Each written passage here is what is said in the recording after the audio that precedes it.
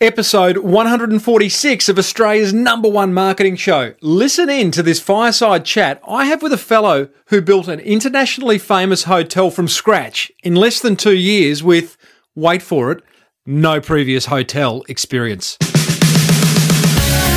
Welcome to the Small Business Big Marketing Show, where successful small business owners share their secrets to take your marketing to the next level. Now here's your host, Tim Reid. G'day everyone and welcome back to the Small Business Big Marketing Show, Australia's favourite small business marketing show. I am your host, Timbo Reid, but you right there, so much more importantly, are a small business owner wanting to crank out some very, very good marketing in order to grow that baby of yours. And that's what we are here to do. That's the only reason this show exists. And we are brought to you by the very good folk at Net Registry who contribute to that cause of growing your business. They help you get your online marketing sorted. And in fact, a couple of things in regards to Net Registry. One is freebies. Hello, we love a freebie. There is a Victorian government event happening on August the 29th in Melbourne, and you are invited. You are absolutely invited. Net Registry are a sponsor of that event. It's called the Small Business Big Marketing Event, not to be confused with this, the Small Business Big Marketing Show. But I am going to go and have a look at and have a listen to the speakers, and I would love to see you there. I've got 20 tickets to give away, and if you are registered on my email list at smallbusinessbigmarketing.com, you will be the first to know about it. So stay tuned for that. That's on August the 29th, 2013. It's in Melbourne. It's a half-day event, and I'm going to tag a meetup on the back end of that. We'll catch up for lunch. Anyone in Melbourne who wants to have a bit of a catch up with me and the other listeners of the show, then I would love to see you there. As I said, register at smallbusinessbigmarketing.com. Then you're on my list, and then we can talk turkey.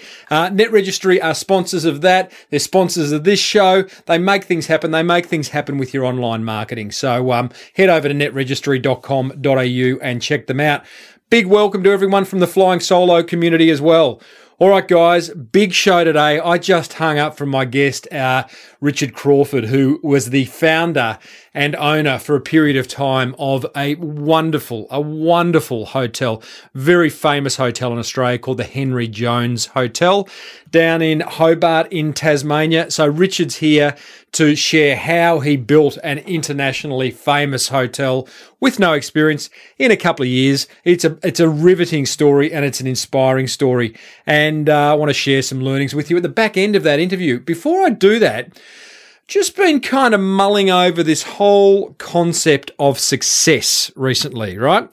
And in fact, to that end, I came across a wonderful quote, or was reminded of a wonderful quote. The quote goes like this: "Success in life is knowing the difference between ham and eggs.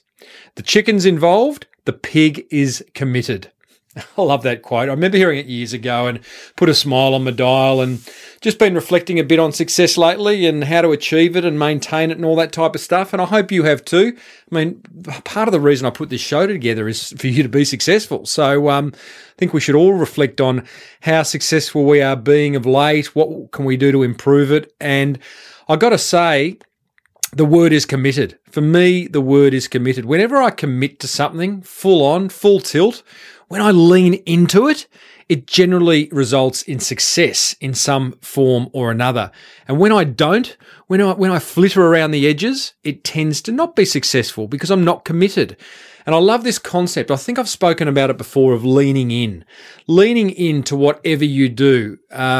And when you do that, it's like a surfing or a skateboard term. You know, when you lean into a corner, you are committed, and you're not pulling out of it. You are there in order to see it through. And I think any small business owner that I've spoken to, and I've spoken to this is the 146th episode of Small Business Big Marketing.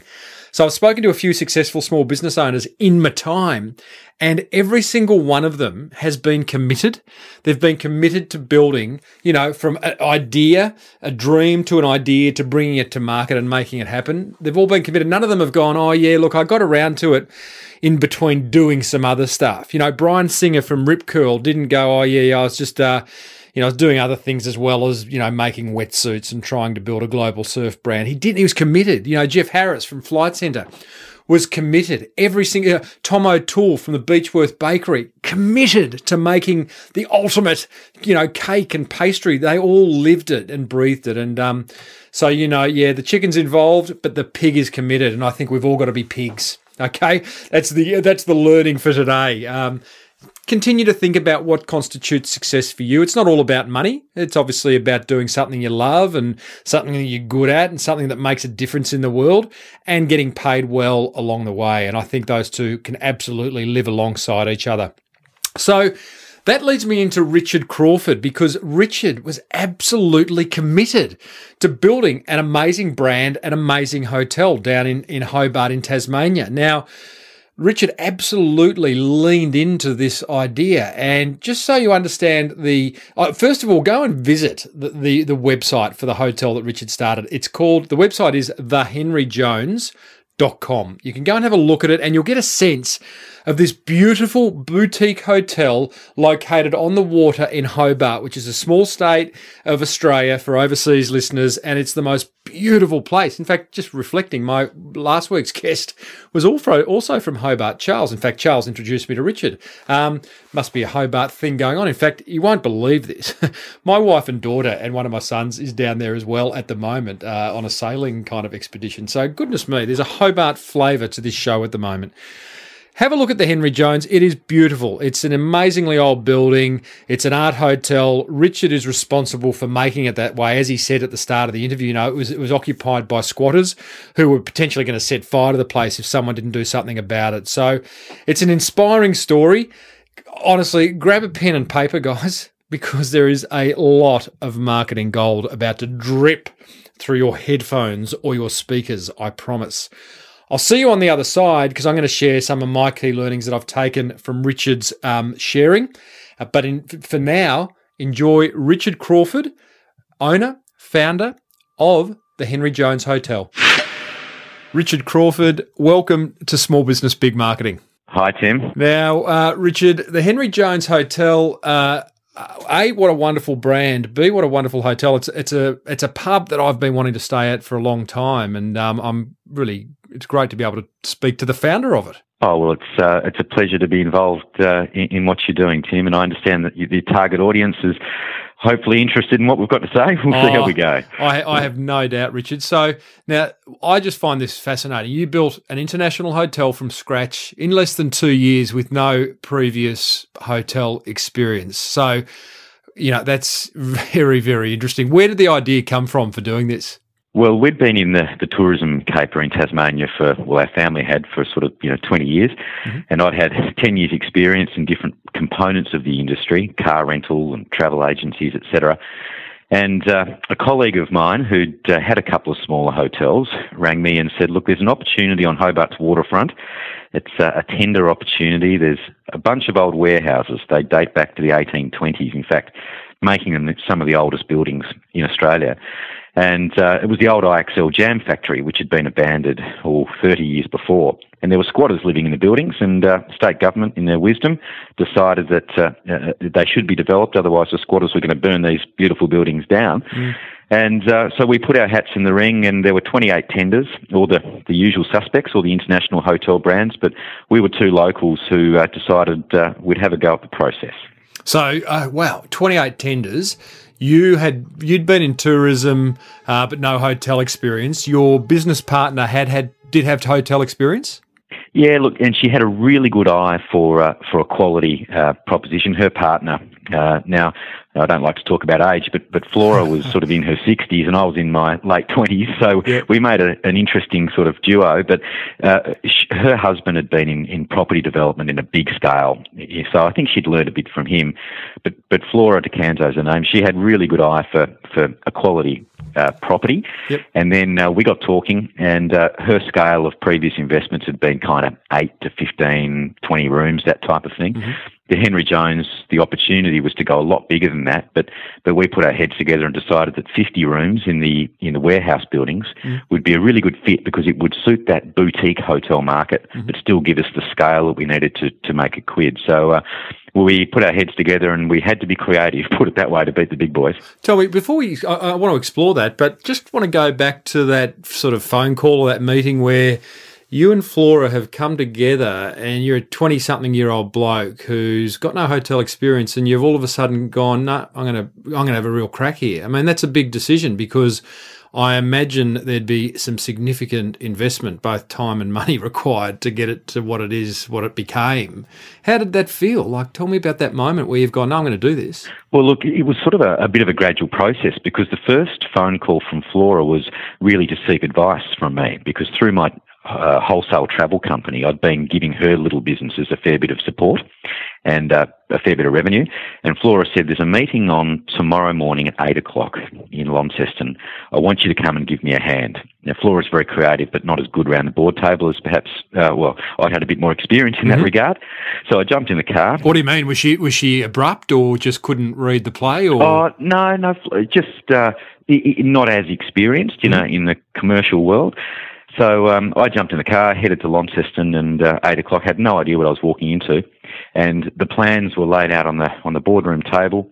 I looked at them and thought, wow, this is an amazing site. It's funny, it's one of those sites that had been in Hobart forever and a day. It was part of the landscape, but you kind of wandered along and didn't really pay it much attention, because Salamanca Place was at one end of the cove, which is a celebrated tourism precinct, but Hunter Street was the other bookend that nobody went to. So when I saw the drawings in a way that I'd never really viewed the buildings, I thought this is a good concept. My job at the meeting was to make Flora look good. This meeting, can I just get, is this a meeting with the government to present the tender opportunity, or is this Flora presenting an idea where she wanted to submit a tender? This was effectively the building/development company that had really been given the site, because it was in such disrepair by the state government. They paid, I think, maybe $200,000 for the site. Yeah, which was the reason for that was because there was unknown contamination levels at the site, and it was a bit of a risk for them. They took it on, and the idea was then, as the master developer, they would carve it up into retail, hotel. The big anchor operator would be the hotel. So they were keen to find a hotel operator to take that bit off their hands once it was built. So the plans were put out by the developer/builder, and I really just talked about Flora's expertise in hotelling. We made a pretty good fist of it, I thought. I got in the car and drove back, and Flora rang me. I was halfway back to Hobart, it's a 2-hour drive, and she said, I'm going to have a go at this, but I want you to be involved. So I said, all right, let's have a meeting tomorrow morning, 8 o'clock in Hobart, and made her do the reverse trip. But we quickly put our heads together, came up with a plan, and within, I think, probably 2 months, had a submission on the table amongst those the other names like Intercontinental and Seville and Savoy, and our idea was for it to be an art hotel, the first art hotel in Australia. Was it really? So because there's been a few since then, and that was your 28 tenders amongst global brand names, Intercontinental. Why would they? Besides it being a good idea, they had to trust you as well. Like, how'd you get that across? Look, I think there were a few pillars to our submission that really stood out from the crowd without knowing, but we got some advice. It's always good to go and get some expert advice from trusted advisors, and the local guys at Deloitte in Tasmania, the first thing they said to us was make sure you've got the biggest proposal on the table. Like size-wise? Yeah. So, the old weight test. A4 became, A1. And we had the big pictures. We needed to show them that whilst we were the smaller guys and we didn't have the deep pockets, we knew the other guys would treat this as a race to who would pay the most for the finished product, right? So in other words, I'm guessing, but Intercontinental might have said, we'll give you $15 million for a finished hotel to the builder. Now, we didn't have that sort of money, so we had to be creative in two ways. One, in the way the deal was structured, but two, in what we wanted to create. And I think we won probably on both counts, because we suggested to the builder, you guys should retain ownership of this. And what we'll do, we'll pay you $1 million a year rent for 50 years. Now, that sounded brilliant to them because they got an anchor tenant, good return on their building investment, but also longevity. But, of course, that suited us because a 50-year lease is effectively freehold. So we paid zero instead of paying $15 million, but we guaranteed them a rent of $1 million a year. So let me just understand that, because, so builder, here's $1 million a year. That's yours. You own the property. Builder retains ownership of the property, the real estate. Correct. And you, therefore, your aim is to build a business that you can at some point sell and make your dough. Is that right?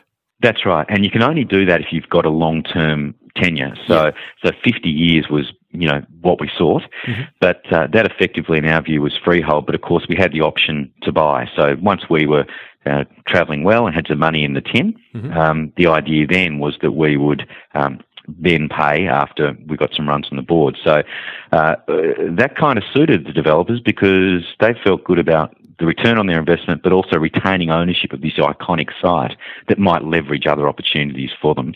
The builder's going, he's paid $200,000 for the site and he's got someone offering him $1 million a year for 50 years, like right there. Yeah, but they've probably spent $12 million or something on the redevelopment. Yeah. Don't forget. So they've got a lot of remedial works to do. Turning these warehouses into 50 5-star suites was difficult, particularly with the heritage component of the building. Oh, so they're copping the cost of the build. Absolutely. Yeah. Right, okay. So they copped that, and then the way that the deal that we structured was that we would have to, they'd give us painted walls and carpet, and then we'd have to put the TVs in, the beds, and that's when you go down to Harvey Norman and say we want 50 TVs, we want 50 king-size beds, and, you do good deals with your suppliers. So, so all of a sudden, it was a manageable deal to answer your question, it was a manageable deal for two people with, not the scope of funds of a multinational. Flora had some a pretty good super fund she wanted a return on. So, the paid up capital and the investment we made in the fit out, which was, probably $2.5 million to fit it out, was really the extent of our initial exposure, if you like. Was there any point in that process, Richard, where you got the wobbles? When I got the phone call to say we got the deal. We've got to do that now. That's it, because to be honest, I'd really enjoyed this challenge of pulling together a compelling bid, and that was backed by our understanding of the local market. And look, that was the other component that probably made us stand out from the other guys, is that we knew the local market. We were passionate Tasmanians. And I'll talk to you about sort of Henry in a moment, but Henry, who died way back in 1926, he was a big part of it. And from our point of view, we gave the whole process personality, but we started to get pretty passionate about bringing Henry back to life. Then when we got the phone call to say, well, you've got the deal, you've got to go and find the money, and congratulations. I remember in my office just sitting there thinking, what do I do now? I love that. I love a bit of business courage. Tell me, so let's talk product, the product side of it, and clearly Henry plays a role here, I'm assuming. But so I've heard you speak before about the fact that, understanding what the market wants is critical, and giving them what they want. So you're building a hotel, you're building an international hotel. So you talk about local market. Who are you building it for, and how did you decide what that product was going to contain? Well, we're believe it or not, we're going back 10 years almost now at this process. And at that point in time, the mood of travellers was starting to change. This cookie-cutter approach of the Hiltons, the Hyatts, the Sheratons, people were starting to, corporates and leisure travellers, by the way, were starting to say, look, we want something different. We want to be surprised. We don't want to walk into a hotel room and know what we're going to get before we even walk in the door. And that was the starting point of our conversation internally, was that let's do something that surprises the market. The brass and marble hotels, that I call them, had really taken over the world in terms of options, but we wanted to create something that was reflecting the true values of the destination. And what I mean by that is, you can go to exotic places around the world like Vienna or Venice or Paris, and often you're staying in a hotel that has no connection with. You could be anywhere. I've come back from Dubai and Vietnam in the last 2 months and had a brilliant time, but in both cases stayed in hotels where I always think, you know what, I could be anywhere. That's right. It's a cardboard box and it's a bed, and that's okay.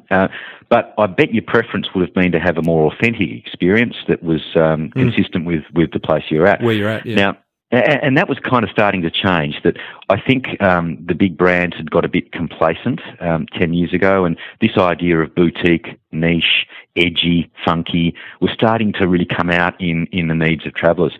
So we set about being an independent hotel. We were approached to be part of chains, and we resisted that temptation, and instead looked at four real, I think, pillars of strategy. One was art. One was history of the place. The third was design in architecture and fit out. And the fourth was Henry. And Henry Jones was a 12-year-old kid who'd become famous down the track after working for the first major jam maker in Australia. And he created his brand called IXL. Mm. And IXL was his life motto. I excel at all things I do was Henry's mantra, if you like. And Henry had created an empire in these buildings, and we decided that the hotel should bear his name. So the Henry Jones Art Hotel, as a trading gallery, was the result. Wow, yeah, great to have those pillars. That's a great way of looking at it. You and everything that makes up that product then has to kind of fit into those pillars. Did you? Okay, so we've got the product now that's started to develop. It launches in 2004. Is that right? 2004? Yeah, 2004 we opened. Tell us about opening day. You opened the doors? You got forward bookings? Yeah, we did. You know, one of the things, the beauty of when we opened, of course, was this phenomenon of online bookings that just started. Uh-huh. So the beauty of that was, we weren't sure when we'd open. You need to get your occupancy certificates and all that sort of stuff. We were putting beds together at 3 a.m, and I was there, and knowing that there's a fair chance tomorrow would be the day. Love it. But before that, go back a month, go back 3 months, you really don't know. Mm. So this trigger of when you start taking bookings is a bit of a moving feast. Mm-hmm. But the beauty of the internet was the instruction I gave to our general manager was, we're ready to go, dump all the rooms on whatif.com.au. Huh. And for the first 6 months, 30% of our business came from What If. That's a discount site, isn't it? It is. Now, I mean, at the time... which doesn't feel in line. Clearly it worked, but it just doesn't feel in line with this brand, Henry Jones, that you've created, which is, premium, high-end hotel. And I'm booking it on What If. Well, the brand journey, though, of course, was only a few months young. Yes. So we hadn't developed that sort of position in people's minds. What If enabled us to at least... There's two challenges in hotels. One is marketing and one is distribution. Now, distribution means if we're in Hobart and our travellers are elsewhere, how do we connect with them, particularly when the brand has never been known to anyone? Mm. It's not like we plugged into the Sheraton system and they just opened up another hotel and there were, 10 million people on their database that all of a sudden knew about it. Yeah. We had nothing like that. Nothing. Did you have a database? No, not in the traditional sense. I had a few mates I sent emails to and said, "Look, we're open. Next time you're in Hobart, come and stay with us." But the internet did enable us to have a distribution platform. Even back then, today it's more dynamic than then. Of course, I could put a bed in my office at 3:00 this afternoon, and I could fill it. By 6 p.m. Yeah. Because there'd be someone at Melbourne Airport on their smartphone trying to book a room, wherever that bed was. Airbnb. Yeah, exactly. Yeah. So look, we they were tense times because you're not holding a lot of forward bookings. You're hoping that things will happen when you open the doors. And we had a few from those internet channels, but by and large, it was just all systems go from a marketing point of view. PR was really what underpinned it. I want to touch on that because that's critical and what you did with the journos and things. Before we go there, Richard, I just want to so with What If, it's a classic example of people need to see this place. You've invested so much time and money and ideas into the actual product that people need to see it in order for that word of mouth to generate. So I'm guessing, What If allowed that to happen? People come in and then all of a sudden you got people coming through from day one, heading back home, ringing their friends, getting on, even back then, 10 years ago, Facebook, whatever it is, and saying, you got to see this place. Yeah, that's kind of what happened. Look, it's a big part of it. When you're pitching yourself at a premium end of the market, we had a lot of wedding inquiries in the year leading up, but of course, the bride wanted to see the function room. Yeah, good luck. wanted to see the suites, and you don't blame them for doing that. Yeah. So whilst there was so much intense interest because it was such a high-profile site, there was still a lot of people that needed to be able to touch it, feel it, and understand it before they committed to, a group booking or a wedding or even contracted corporate rates. We couldn't knock on the door of, a big corporate account like BHP, not that was an example, but someone like that, and say, look, we want all your business whenever you travel to Hobart. The decision makers still wanted to be able to see the rooms. So we needed to crank the machine as quickly as possible from day one of opening. All right, let's talk PR, because you had a significant PR initiative around it. What did you do? Look, PR, in my view, is probably one of the most important components of marketing. One, because it's, I think, the best return on investment, and two, because you're getting third-party endorsements. Someone else is talking about you if you do it right. In the hotel game, you can do your pretty brochures and you can say that you're the best hotel in town with the best beds and the best view. But if you get other people staying with you and commenting on that, that are key influencers, they're decision makers, they're opinion leaders, it really cuts through. So what we did was went very hard on our visiting journalist program, and mainly through the State Tourism Authority, through Tourism Tasmania, who conducted, they would bring 300 journalists plus to Tasmania a year. It was one of the most aggressive marketing ploys that they undertook, and we plugged straight into that. A lot of hotels would give Tourism Tasmania a 50% discount or a 20% discount. I'm guessing you gave them 100% discount. Yeah, absolutely, Tim. Where others go halfway, we went the full way. I just said, we'll take as many as we can get. They're there for free. We'll look after them well, which we did. Getaway was a good example of that. Katrina Roundtree came down. Instead of staying for one night, I insisted they stayed for 3. Wow. Yeah, for overseas listeners, Getaway is the biggest travel at the time. Is the biggest travel show in Australia. Yeah, it was incredible for us to get on national TV, and of course, this is all underpinned by the reality that we had no money. We didn't have a big marketing budget that others might invest with. We'd spend all our money on all the flash fittings. So PR was a case of give them a free room and see what happens. Just to interrupt there, because the irony is 50% discount, 100% discount. It's not as if it's costing you.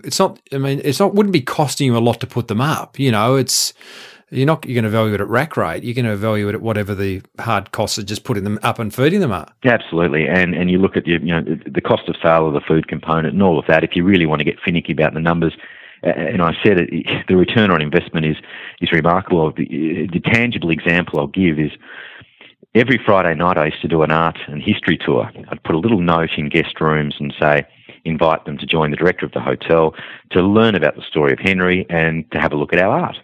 There were 300 pieces by the University of Tasmania graduates throughout the complex for sale. But the first thing I did on the tour was to ask people where they were from. It was my market research, 15 minutes. And I thought, I'll get 3 or 4 guests that might come and have a glass of champagne with me on a Friday night. Every single Friday we had 30, 35 people, from a 50-room hotel coming to have a drink. And when each one of them told me how they'd heard about the hotel, which was my first question, where are you from? How did you hear about us? So many had said, we saw you on Getaway within, the first few months. But a message that kept coming back to me was New York Times. I thought, New York Times? There's no way we've advertised New York Times. You could never afford it.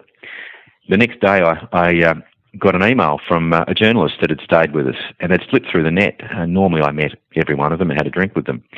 But a journalist from the New York Times had put a half-page story of the Henry Jones. The media would have been valued at, 300,000 or some ridiculous number. And people were starting to visit us from that article. Unreal. Which was, and I've got it now framed on my wall as a reminder of, you can get you don't have to spend $300,000 in advertising to get a $300,000 ad. No, that's that. Well, Getaway and the article in New York Times, both tipping points clearly for the Henry Jones brand. You missed the email from the journo saying, "Hey, I've just written an article. Here's a link to it." Or no, I made some inquiries because this message had come through a few times now. Yep. That'd seen us on the New York Times, and that's when I think via Tourism Tasmania I got the email saying, this article has been published, which I got a copy of. But it was actually not so much the article that was published. it had a long tail because it was living online. Yeah, it was there forever. Probably still there. It was still there. So these Americans who would religiously, at the time, New York Times were probably an early adopter of online marketing and presence, and so people were doing searches for Tasmania and through the New York Times. I think the only article coming up was the one about the Henry Jones. I love it. It was great. Richard, by the way, listeners, I'm speaking to Richard Crawford, who founded and owned between 2004 and 2008 the Henry Jones Hotel in Hobart, Tasmania, which is just an absolute, A, beautiful part of the world, and B, a beautiful hotel. Richard, that whole PR thing, did you continue the journo program through Tourism Tasmania? Did you just continue that ongoing?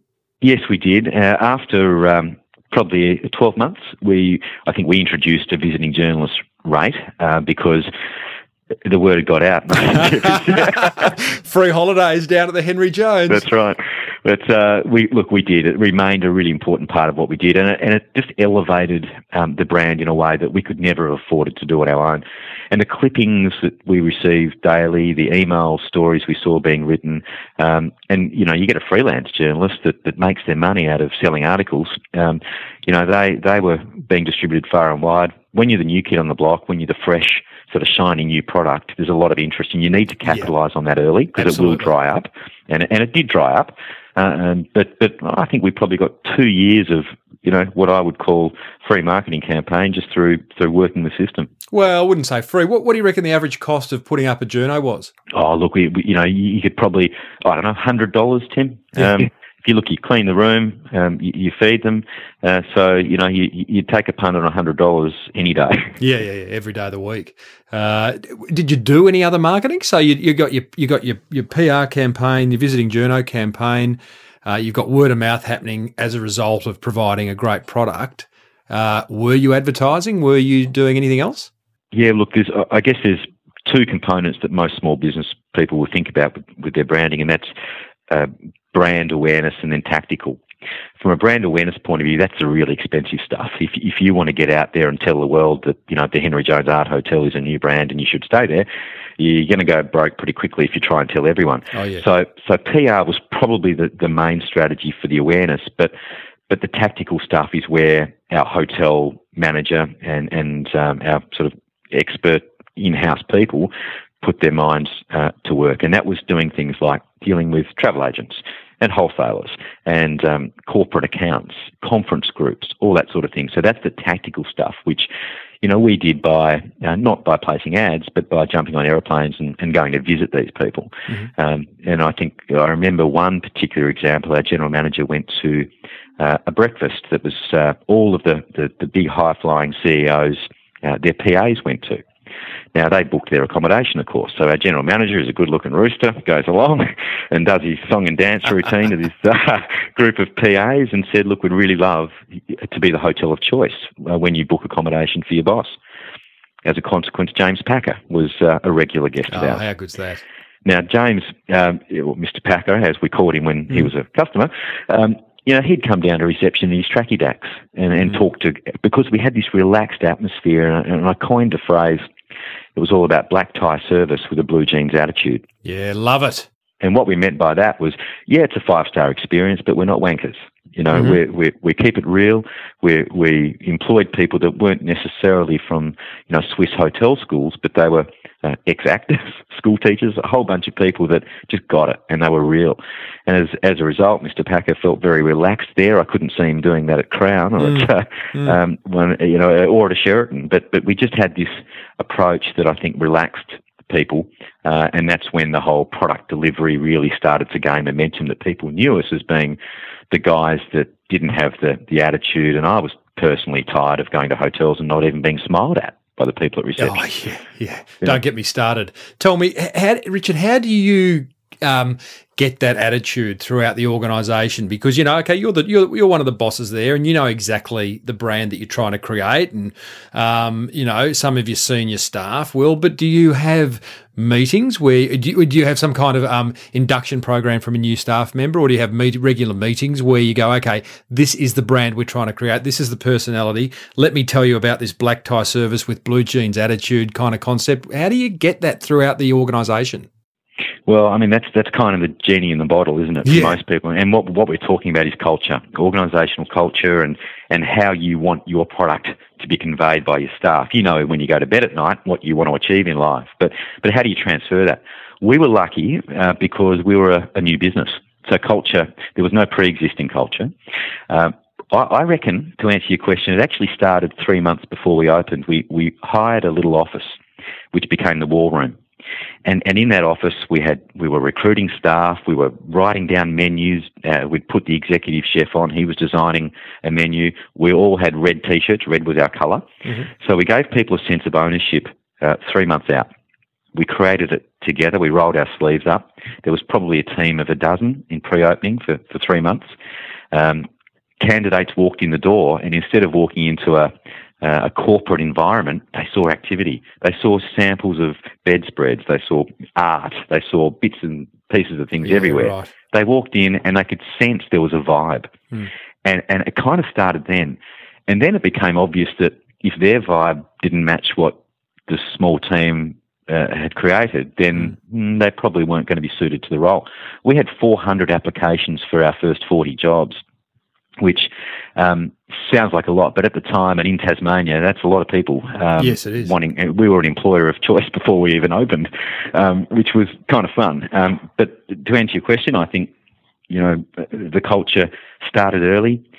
When you're in the hotel at 3 a.m. putting beds together, that creates even more of a sense of ownership. Yeah. And then when you open the doors and you enjoy the wins together, and you enjoy the fact that we were getting this, getting awards and getting positive feedback. Everyone enjoyed that success. I remember talking to Martin Daly, who was the head of people at Virgin Blue many years ago when Virgin Blue came to Australia, and his employment advertising cost was pretty close to zero. He paid nothing because staff wanted to work for the Virgin brand, and it's the power of branding. And I'm guessing the industry in which the hotel industry is quite transient from a staff point of view, I'm guessing, but your staff retention as a result of building this strong brand would have been pretty high? Yeah, it was. There's probably two main groups of people that work in the hotel industry. Some are seeing it as a stepping stone or a part-time job, either at uni or something like that. Then you've got your career hotel people. We attracted a lot of the career hotel people because they saw that in Hobart as possibly the pinnacle of where they might be. They wanted to be at the flashiest place and the newest place in town. So we got that, but we also got a lot of people that at that time were seeking new opportunities. Unemployment was pretty high at the time. So we were, I think, in hindsight, blessed that we got a whole bunch of people that weren't just hotel people. They'd come from interesting, intriguing backgrounds, and they were happy to learn. They had no preconceived opinions about what they did at the previous hotel where they worked. So we had malleable sort of personalities that were happy to take on the whole personality of Henry. Richard, you got out of it in 2008. So what happened? Did you end up buying it off the construction company and then selling it, or what happened? Well, that was the plan. We probably exceeded our expectations, really, in honesty, from opening. We were 90% occupied pretty much the whole time. We got the highest rates in Hobart. I remember someone telling me, and I really respected their opinion, long-time hotelier, you'll never get $200 a night in Hobart. Well, we got that in the first 6 months. We were averaging that, and I think in hindsight, part of it was because no one had ever asked for 200. Yep. We'd never tested the market with quality. So we exceeded our expectations. All the KPIs were above where we thought they'd be. We won a lot of awards. We won, the best tourism development in Australia at the Australian Tourism Awards, which was, you don't set out to win awards, but it's so satisfying for the people that have been involved in it. I remember being at this black tie function on the Gold Coast, and the guy that got up before me, was the only guy not in a dinner suit. He was wearing khaki shorts and a khaki T-shirt. Steve Irwin. Love it. He won the Minister's Award for outstanding contribution to tourism. Mm-hmm. And I said to my wife, our category's next. You'll have to get up after Steve Irwin. It'll be a hard act to follow. Yeah. Well, as it turned out, we did, and to win Best New Tourism Development put us on the map, and awards that starts that whole PR train again, mm-hmm. because the awarded product gets the attention. So we were happy with how things were going, and we eventually, look, the short story is a company in Tasmania called Federal Group, the largest private employer on the island. They own the 2 casinos. People know West Point Casino, probably first casino in Australia, which was started by Mr. Farrell 35 years ago, and they had the Launceston Casino. They had started to move out of, to add to their entertainment portfolio, a tourism portfolio. So that not only did they want the shiny casinos with gaming, but they wanted to invest in tourism. And they'd started a brand called Pure Tasmania, an award-winning brand, which Federal Group used as the vehicle to buy a number of properties at Cradle Mountain, at Freycinet on the east coast, at Strawn on the west coast. And clearly in Hobart. Yeah, there was a missing piece of the puzzle, that they needed an iconic Hobart destination, and they're very compelling buyers, the Federal Group. Mm-hmm. And they approached us. It suited us. My heart said no. My accountant said yes. Yeah. And we exited, but something I'm very proud of. And in fact, when I spoke to the staff when we were leaving, I said there'll be a lot of other things in my life, but there'll never be another Henry Jones. And for me, it was, you don't expect to fall in love with a business, and our family had been involved in a number, but this was my baby. I did outside of the family business, and I found something I was good at and I enjoyed. Yeah, I find that fascinating. I get it. They obviously had a checkbook, a rather large checkbook, and I remember talking to a mate of mine who owned pubs years ago, and Tui's were out on the buying the pub spree, and I said, because he loved his pub. I said, why'd you sell? He said they just kept on increasing the number, and I got to the point where I couldn't say no. I'm guessing that's what happened to you, but 4 years in, emotionally, I'm guessing that would have been like the money would have soothed things, but just tell us about that kind of the emotional kind of detachment. Look, to be honest, it was difficult because particularly when you start something from nothing, and a lot of small business people, most in fact, have done that. They've taken something and turned it around, or they've had a dream that they've made come real. For me, I did feel a sense of loss, if you like, because hotels are very public sort of business, where the Prime Minister used to stay with us. Now, I'm not going to mix with the Prime Minister unless I own this hotel. I'm never going to meet that person. Celebrities, all this sort of thing. And people kind of validate you based on what you own or what you've done, which I don't like, I must add. Mm-hmm. But, we'd have a function and you'd be introduced as the owner of the hotel. And for some reason, that would validate you and people would want to talk to you, or they would seemingly give you more respect. And that never sat comfortably with me. It's called celebrity? Yeah, well, no. Well, it is. I mean, to a certain extent it is. I mean, there's levels of celebrity, but that's what it is. It's why it's called star. They're called stars because people are attracted. And it's not meaningful because the minute that you don't have that, and you fall for it a little bit, because what you do often defines you, right? What I did defined me. That's what I did every day. And then when you haven't got that, the definition of you perhaps is something you question. Mm-hmm. So were there tears? Yeah, I did actually. Yeah, when I addressed the staff. Just a little one. A little one. Because it was actually more pride. It wasn't so much loss. It was more sense of achievement, and you don't really stop that often to reflect on that sense of achievement during the journey. And at the end, when you have the opportunity to do so, it can be a bit overwhelming. But it's always there. I said to my daughter, one of my daughters, at the time she was only 4, and I said, "Look, we've sold the Henry Jones," and she started crying. And then she said, "Oh, Daddy, will it still be there?" Oh my God! And I said, "Yeah, it'll be there forever." And then she was fine. Yeah. And that said to me, "Hang on, there's something in that. You've built it. It's there. People are still staying in it, enjoying it. I read the accolades it gets with a smile, and it's still there." Wow. Now, I guess you went and did the big round the world trip, and then you've come back, and what are you doing?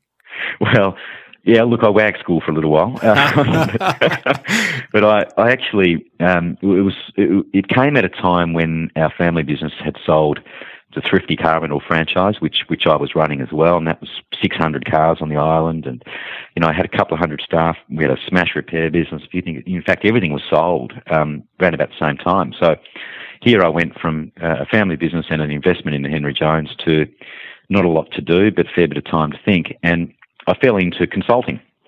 I actually kept a little building behind the hotel, which I still own, and my private office is in that. And I have a number of clients that over a period of about 4 years, I consulted to them on a few boards, and it was liberating that you didn't have to worry about anything else other than yourself, but then you feel selfish because you're not worrying about anyone else other than yourself. Yeah. So it's kind of a cycle, and I enjoyed consulting because I was adding value to different businesses, predominantly in tourism, and did that for a while. And recently was asked to make a move to the Gold Coast to head up acquisitions of hotels for with another guy for the Mantra Group, which owns 114 properties. You have gone in full circle. You've started an amazing hotel brand. Well, before that, you were doing some family business stuff, small business stuff. Start an amazing hotel brand.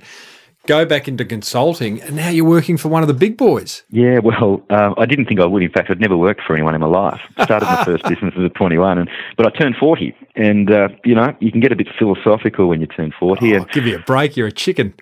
Yeah, well, that's what I convinced myself and said, if I don't move, I'd never lived outside of Tasmania. Yeah. If I don't do this now, and again, there's sort of moments in time that I reflect on what mentors said to me, and the guy that used to be the CEO of Tourism Tasmania said, Richard, do it now, otherwise you never will. And I did it, and the opportunity came up. I go back to Tasmania every few weeks to see my girls who live with their mother, and I'm just enjoying it. We've got a big brief. We've got 114 hotels in the group under 3 brands. There's Mantra, Peppers, and Break Free. And my job is to get more in the portfolio, predominantly in Asia Pacific. So it's a lot of fun. Is that hard working for the man? No, because I made damn sure that the culture here, the place I was going to go was the right one. I came up and saw the CEO, and he's a young CEO. He's ambitious, but a lot of fun. The team here they've got 4,000 staff in the group, and I'm in the team of sort of a dozen that are at the top of the sort of decision making environment. And when you're in that dynamic place, then I got the feeling pretty quickly. It goes back to this conversation about culture. I guess I weighed it up pretty quickly and said, I think this is a place I could be. And they've asked me to stay on, so we seem to like each other. Good on you. Oh, Richard, it's a great story, mate. I'm so glad you were willing to share it, despite the fact that it's now 5 years since you've been part of the Henry Jones. It's a wonderful story, and listeners, you got to check this place out. Go to the website if you don't go to the actual place itself, because it is an absolute beautiful venue. It's a great example of branding and so many things. So thanks for sharing, Richard. My pleasure, Tim. And look, I hope your listeners got something out of it. I'm a small business person at heart, and I know how tough it can be. We've talked about the success, but with that come a lot of hard times as well. And I don't want to sort of gild the lily too much, because it's bloody hard work. But well, it's actually interesting you say that, because despite the fact that the interview is all but over, I was going to talk to you about, God, really, were there hard times? Because this just sounds like a rise and rise. But I guess there were, but maybe the hard times weren't as hard as others have experienced. Well, I think the message in that is, I'm looking back now. So retrospectively, when you're in your business and you're cranking it and you're getting up early and you're doing the late nights, when it's all said and done, when you've sold and you've capitalised on your investment or whatever the motivation has been, when you reflect, you don't remember any of those hard times. I'll be honest. Yeah. Then those thoughts don't come in. It's the pride and the achievement, not so much in the financial side of it, but for me, job well done. And if that's what you can reflect on and smile, well, you have one. I agree. Good on you, mate. Thanks so much, Richard. Pleasure. Wow. Honestly, I mean, I love all the interviews that I do. I love speaking to successful small business owners, but got to tell you, that one just kind of really resonated with me. I think it's such a wonderful story of business courage, of having a go, of brand, of just smart marketing. It ticked a lot of boxes. I hope you got as much from it as I did. Now, a number of learnings. Again, I'm going to keep it to 3, so many more. But number 1 for me, the identification of the brand pillars of your business. I loved how Richard talked about the pillars of the Henry Jones brand being art, history, design, and in fact the fellow Henry Jones who occupied that building all those decades ago. Being clear on your brand pillars can make it so much easier to therefore build your brand. They act like filters. So, and part of that whole branding thing that I loved in terms of what Richard shared was the black tie service with blue jean attitude. You know, again, that's just being absolutely crystal clear on the brand, okay? And when you know that as the owner of your business and share it with your staff, you're going to have this wonderful consistency. And you know what you're going to do?